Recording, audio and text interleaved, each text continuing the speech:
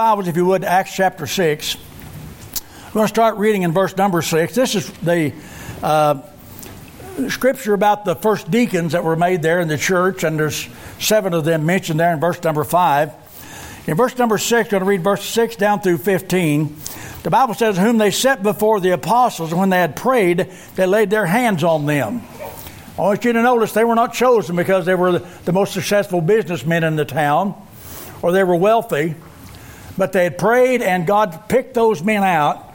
And then the Bible said that they laid their hands on them, and they prayed for them because of the responsibility that they had. Verse 7 says, and the word of God increased, and the number of the disciples multiplied in Jerusalem greatly, and a great company of the priests were obedient to the faith. And Stephen, full of faith and power, the Bible said, did great wonders and miracles among the people. Then there arose certain of the synagogue, which is called the synagogue of the Libertines and Cyrenians and Alexandrians and of the Cilicia and of Asia, disputing with Stephen. And they were not able to resist the wisdom and the spirit by which he spake. Of course, we know why. The Spirit of God was upon him, and he had wisdom, the Bible said there. Then they suborned men which said, we have heard him speak blasphemous words against Moses and against God. And they stirred up the people and the elders and the scribes, and came upon him and caught him and brought him to the council, and set up false witnesses which said, this man ceases not to spread blasphemous words against this holy place and the law. We have heard him say that just this Jesus of Nazareth shall destroy this place and shall change the customs which Moses delivered us. And all that sat in the council, looking steadfastly on him, saw his face as it had been the face of an angel. Let's go to God in a word of prayer. I will look tonight at the stoning of Stephen. I've read this scripture quite a bit. I don't know I've ever heard it preached on. I'm sure many preachers have preached on this as days gone by. But I want you to just open your hearts today, or tonight, to this word that we're going to preach. Heavenly Father, we're thankful today, Lord, that we're able to be here in this service. We're thankful for the singing, Lord, that we've heard tonight. We're thankful for the choir, Lord, and all the songs that we heard. Thankful for the special Sister Queen gave us, Lord. And Lord, we just ask you tonight, as I break the bread of life to these people, that you'd help me, Lord. Give me boldness and just give me strength, I pray. And God, I just want to thank you to God for salvation. Lord, I thought for years that I had to do it myself. I had to keep it myself. And one day as I was in the Word of God, Scripture after Scripture began to come to me. Danny, you don't have to do anything. All you have to do is trust in Jesus Christ for your salvation. And since that day, I've been happy. Since that day, I've had joy in my heart that is beyond measure. Joy unspeakable and full of glory, the Bible says. I just want to thank you, Jesus, for what you've done for me, what you're doing here in this church. I believe nothing but short of a miracle what is happening here at Liberty Faith Church. I just pray, God, you'd use me tonight. Be with those that are online that are listening, and we pray for those that are here in the auditorium tonight. We just pray for somebody that's lost. God, you deal with their hearts. Help them to realize that they need to be saved soon, because we have no promise of tomorrow. We just want to thank you for what you're going to do. In Christ's name we pray. Amen. Now, Stephen's ministry was much like a meter going to the sky. It was brief, brilliant, and bright, powerful, and spectacular. We don't know a lot about him and his background, but his name tells us much. The name Stephen means the victor's crown. I began to think as I looked at the name Stephen and the fact that it meant a victor's crown, that he is going to receive a martyr's crown. He was faithful to his ministry even unto death. This man wasn't a pastor. He wasn't an apostle. He was simply a layman who served. He was the first martyr of the Christian church. A lot of times, people that are just laymen, lay people, I don't know why they call them that, but that's what they call them. I guess because they lay around a lot, maybe. I don't know. But, you may think God can't use me or God can't use you, but God can use all of us. Amen. All of us have a purpose, and Stephen here had a purpose for being saved and for being a child of God. His death launched the church out into the world to share the good news of salvation. As I look at this man, I look at him as a spiritual giant. I don't know if God's going to line up the spiritual giants someday in heaven or not. Some people think, well, there'll probably be some preacher that's gone on to glory, or maybe it's be a preacher that preaches the health and wealth gospel. I really don't think so. Some people think, well, maybe some faith healer. I don't think it'd be a faith healer. I think it'd be somebody who just constantly preaching the Word of God, teaching the Word of God, doing what God has told them to do, and being a success at it, not because of who they are, but because of who Jesus is. Now, 1 Timothy chapter 3 says the first qualification for a deacon is that they be grave. Now, the word grave there means serious-minded, not in the grave, all right? This is God's business. And a lot of times I'm afraid we don't take God's business as serious as we should take it. But it's the most important business in the world. Stephen took God's business seriously, as we all should. And the qualities of Stephen's life were worth recording in the Bible. So I think they're worth cultivating in each of our lives here tonight. He was filled with the Holy Spirit. Now, he just didn't have the Holy Spirit. Every believer, the Holy Spirit is in you in residence. Amen. When you get saved, you don't have to have some second definite work of grace. Yep. When you get saved, Jesus moves in when sin moves out. Amen. And so I want to tell you this. He's in residence now, but he wants to be president. He wants to call the shots in your life. He wants to be the boss. He doesn't want you to be the boss. It simply means that not only did he have the Holy Spirit, but the Holy Spirit had him. Yes. There's 4 words which describe Stephen here in the Bible, and they describe his spirituality. Being spiritual is a lot easier to talk than it is to walk. I've met a lot of people who talk very spiritual, but just scratch a little beneath the surface, and you'll find there's not very much there, Pastor. It's pretty slim, pretty thin. No real devotion, no real commitment to God or the church or the Word of God. Their roots are not very deep. They're no depth at all talk and no walk. They're all suit and no underwear. Stephen's spirituality ran deep. He was a very spiritual man, and it manifested in his life in some very tangible ways. I want to share quickly tonight 4 of these ways that he shared his faith. Number 1, he had faith. How does Stephen get faith? The only way any of us can, from the Word of God. Amen. Romans 10:17 says, so then faith cometh by hearing, and hearing by the Word of God. Now, this man, a man of faith, tells us 3 things. First of all, he read his Bible. Yeah. Secondly, he studied his Bible. Yeah. And thirdly, he memorized his Bible. Yeah. Pretty good, you know that? He read the Bible, he studied the Bible, and then the Bible says that he memorized the Bible. The evidence is found there in chapter number 7. I'm not going to read it. But he preached an impromptu sermon without any notes. Completely from memory, in chapter 7, he gives the entire history of the nation of Israel. From Abraham to Moses. He talks about Egypt and slavery. Then he talks about the wilderness. Then he talks about the promised land. He knew where Abraham was buried when he died, and even gave the names of men he bought the burial plot from. I'm painting in broad strokes here because you can read in chapter 7 the great detail he gave in a lengthy sermon. And I'm sure if you read that sermon there in chapter 7, you'll agree with me that he must have known his Bible. He was a man of the book. No wonder the Bible says he was full of faith.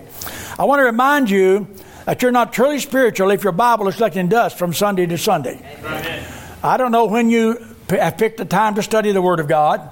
I usually do it about midnight to 2 o'clock in the morning because if I lay very long, my back begins to hurt, and I get up and I walk around a little bit. I go to the study, I get the Bible, and I open it up, and sometimes I'll even post a devotion at that time on the internet.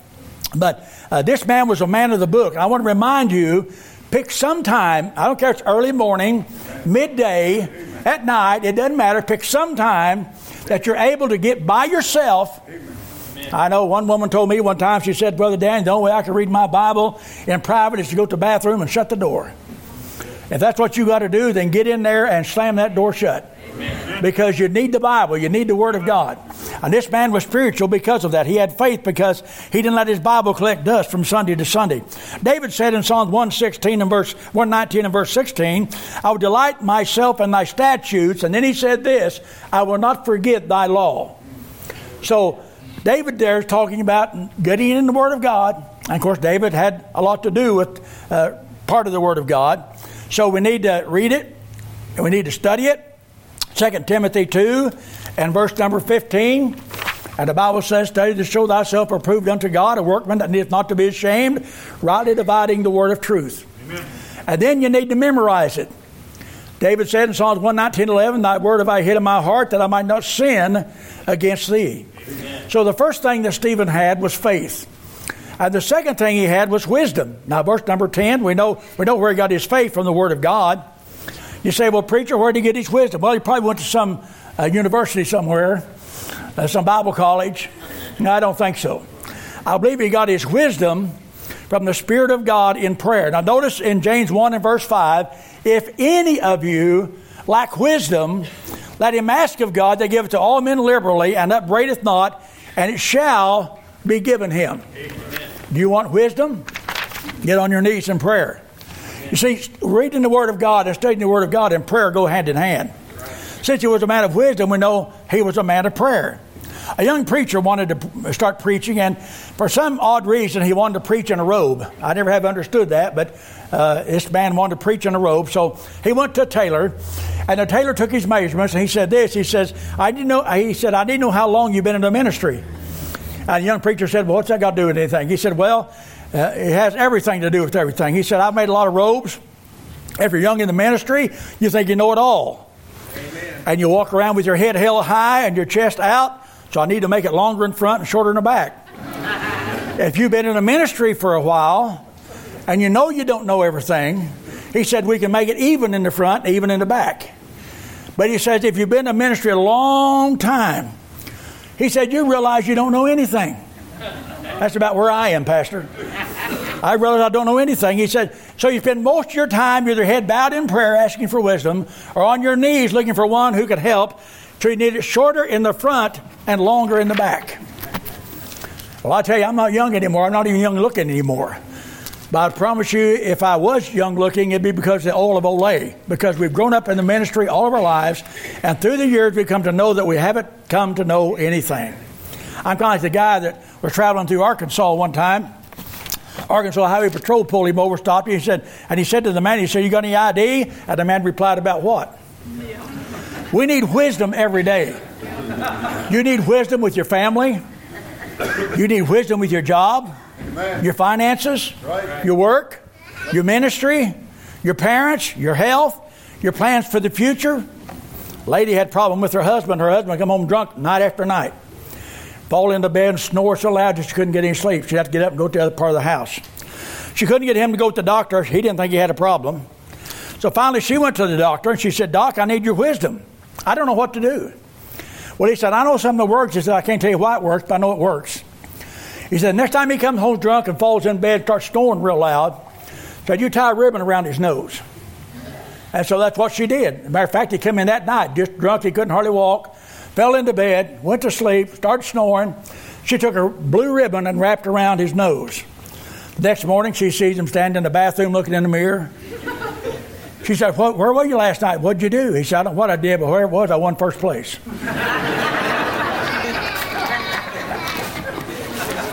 Do you need wisdom? Well, I do. I need wisdom. The Bible says, ask and you shall receive.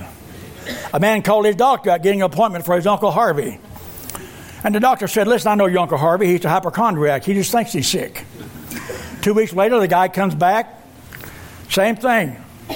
Uncle Harvey. I'm not fooling with Uncle Harvey. He's a hypochondriac. He just thinks he's sick. Well, a couple of weeks later, he ran into the doctor downtown. And the doctor asked him, how's your Uncle Harvey doing? He said, well, we buried him last week. He thinks he's dead. Now I'm being silly here, okay? Seriously, whatever you're facing, don't try to face it alone. I've done that. When my first wife passed away, I couldn't hardly believe it. I mean, we've been married, in 3 months, we've been married 52 years. That's a landmark, you know what, in this day and time. Amen. And I thought, what am I going to do now? I remember Pastor pulled into the house there. She passed away on December the 7th, 10 o'clock that evening. I pulled into the house, and I thought, I don't even like this place anymore. I wouldn't care if the thing had burned to the ground. I meant every word of it. I got in the house. My dog was still alive, and he met me there. And you know what he always did when I pulled into the garage? He was on my side until I got out. Then he ran around to where Myra used to be, get out. I said, Preston, she's not going to get out of there ever again. And you know what, Reg? I thought I could face it all alone. I found out I couldn't. I found out I needed help from God. I needed wisdom. Where do I go from here? What do I do from here? You say, well, I've never been that way. I never had to pray for wisdom. Well, Stephen was a man of faith. He got it from the Bible. He was a man of wisdom. He got it from prayer. Thirdly, he was a man of power. How did he get his power? Well, in verse 8, he tells us that he was a man of purity. The Bible says He gives that spirit of power to them that obey. God has no desire to fill an empty vessel. If I brought a glass out to Ramona, a glass of water, and it had a big blowfly floating in it, do you think she's going to drink that water? Not on your life. She may make me drink it, but she ain't going to drink it. Why? Because of what's in it. And let me tell you, God's not going to put His hand in a filthy glove. Many of us need to repent. There's no power. If the hand is filling the glove, you fill it with dirt, grease, and spiders are allowed to enter, build their web to lay their egg. Don't expect anyone to want to put it on. None of us are perfect, but if you want God's power, we must daily protect our eyes, our ears, and our hearts. At salvation, you got that once and for all over bath, but you still need that daily foot washing as you tread down the dusty, sinful streets of this sinful world. Faith, He got it from the book. Wisdom, He got it through prayer. Power, He got through purity. And then the fourth thing is grace. Now, the word grace is not mentioned here, but notice there in verse number 15, and all that sat in the council looked steadfastly on Him, saw His face as had been the face of an angel. What grace am I talking about? Well, the first grace that we need is saving grace. Amen. Ephesians 2 and verse 8 says, for by grace are you saved through faith, that not yourselves, it is the gift of God. Stephen had experienced the saving grace. Now the question is, have you experienced saving grace? John Newton wrote the song, Amazing Grace, How Sweet the Sound That Saved a Wretch Like Me. He was a drunken slave trader. But one day he came to Christ. That's saving grace.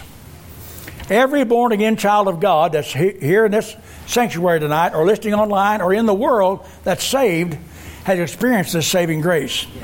Then there's sustaining grace, 2 Corinthians 12 and verse 9. And He said unto me, my grace is sufficient for thee, for my strength is made perfect in weakness. Most gladly, therefore, will I rather glory in my infirmities, that the power of Christ may rest upon me. We need that sustaining grace. You say, I haven't been through a lot in my life. I haven't been through a lot of troubles. Well, good for you. I have. And I need His sustaining grace.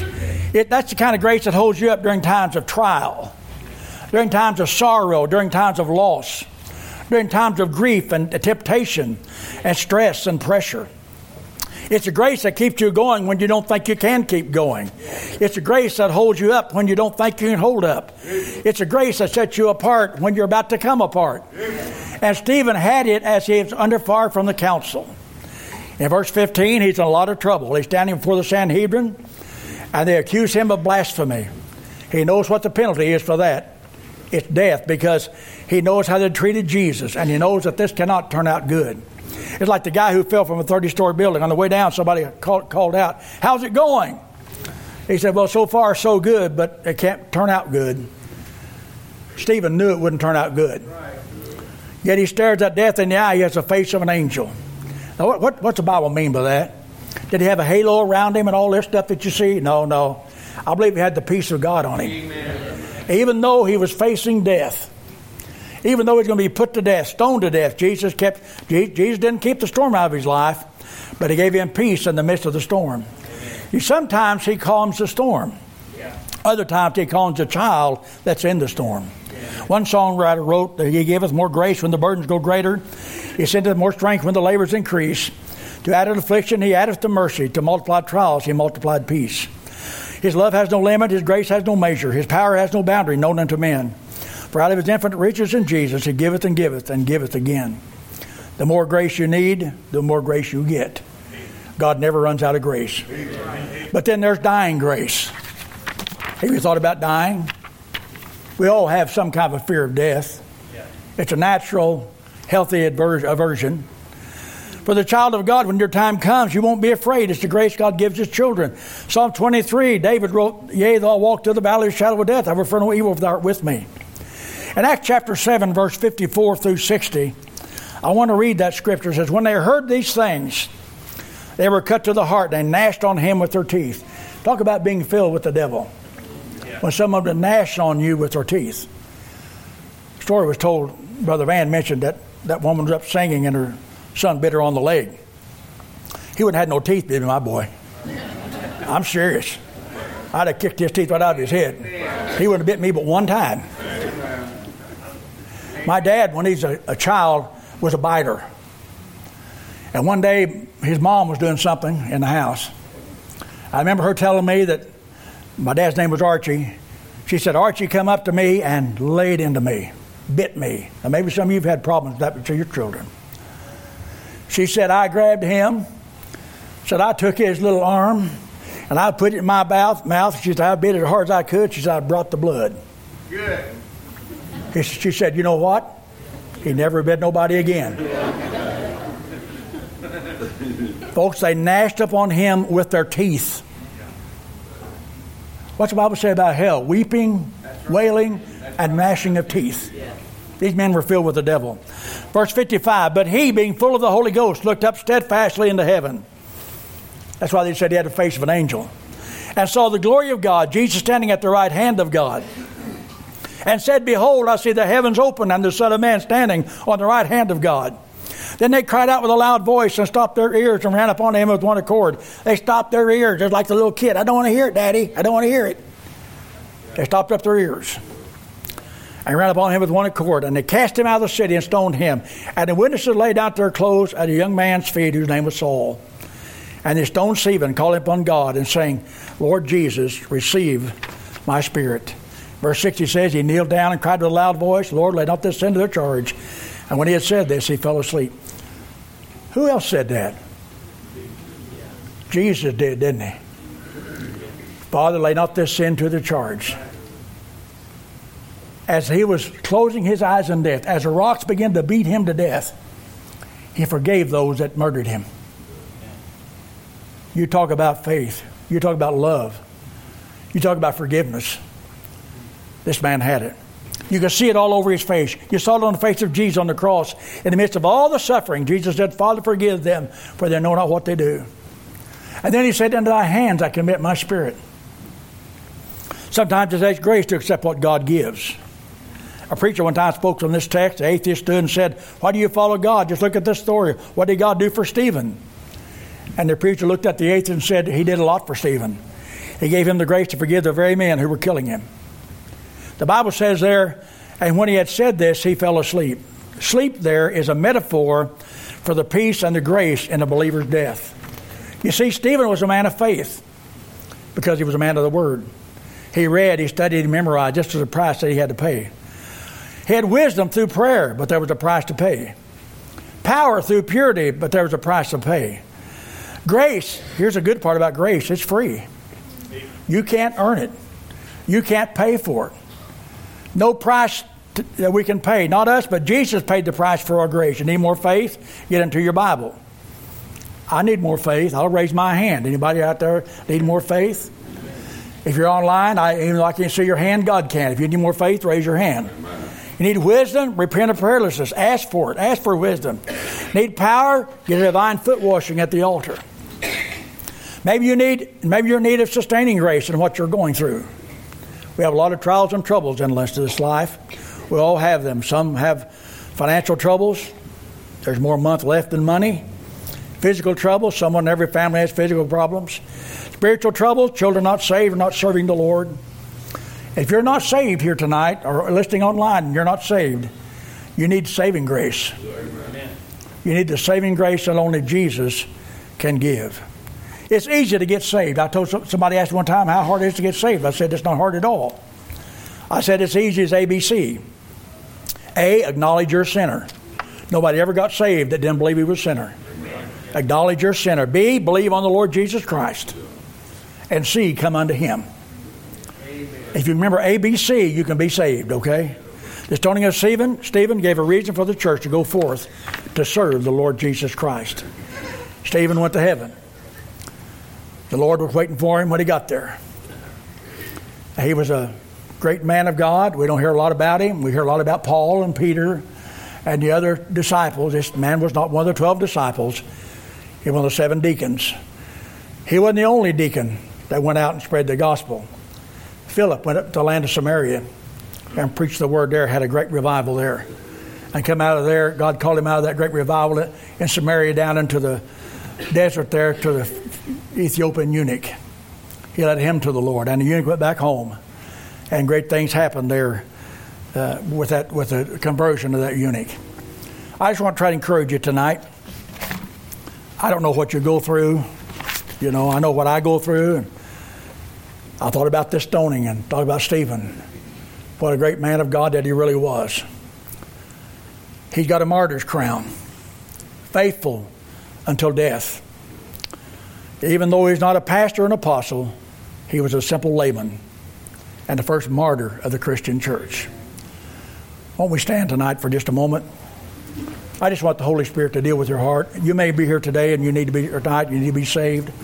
Don't put off salvation. I like that old song, don't put off salvation too long. The night shades for you may be falling. I preached a funeral over at Kabul years ago. And the cemetery was right out back the church. Matter of fact, the pallbearer just grabbed the casket and went out the back door. And just a few feet from the back door was where they buried this man. And I'd led this man to the Lord about a week before he died. But there was another man that was there. He said, "Preacher, can I talk to you, man?" I said, "Yeah." So I talked to him about the Lord and so forth. And I realized he needed to be saved. He didn't know something about salvation. And I talked to him probably for close to an hour. And he said, "Well, I'm just not ready yet." I said, "Well, you won't get saved till you get ready." But I said, "There's a song that says don't put off salvation too long. The night shades for you may be falling." And I use that expression. I'm sure that the man that wrote the song used that expression because what happens at nighttime? You close your shades. You shut your curtains. You don't want people looking in. And I said, the night shades for you may be falling, meaning the time may be short. This man wasn't much more out of his teens. He probably thought, "Boy, you're stupid. You don't know anything." And about a year later, I held a revival down around Thayer. And this gospel group came and sang and done a good job. And after it's over with, this man came up to me and he said, "You don't remember me, do you?" And I said, I guess not. You know, we see so many people, we can't remember everybody, or I can't. He said, "Well, I talked to you in a cemetery down there by Kabul." And he said, "Something you told me has never left me." He said, "You said don't put off salvation too long. The night shades for you may be falling." He said, "I never could get that out of my mind." He said, "I thought about that day after day after day after day." He said, "A couple of weeks after you talked to me," he said, "I went to a little old church not too far from where I live." He said, "When the pastor gave the invitation," he said, "I went forward." He said, "Gloriously, God saved me." Amen. He said, "Little did I know that they were trying to get up a gospel group in that church." He said, "I've always loved to sing." And he said, "They asked me to sing with them, and so I did." And he says, "Now we go from church to church in revivals and so forth and try to help out churches that's having revival." I said, "God bless you." I didn't recognize him because when I seen him out in the cemetery, my dad called it a sheepdog haircut. And he looked completely different when he was with a singing group. I would have never figured out who he was. Don't put off salvation too long. Amen. If you're here tonight and God's touched your heart in any way about your soul, that you need to be saved, let's do it tonight, okay?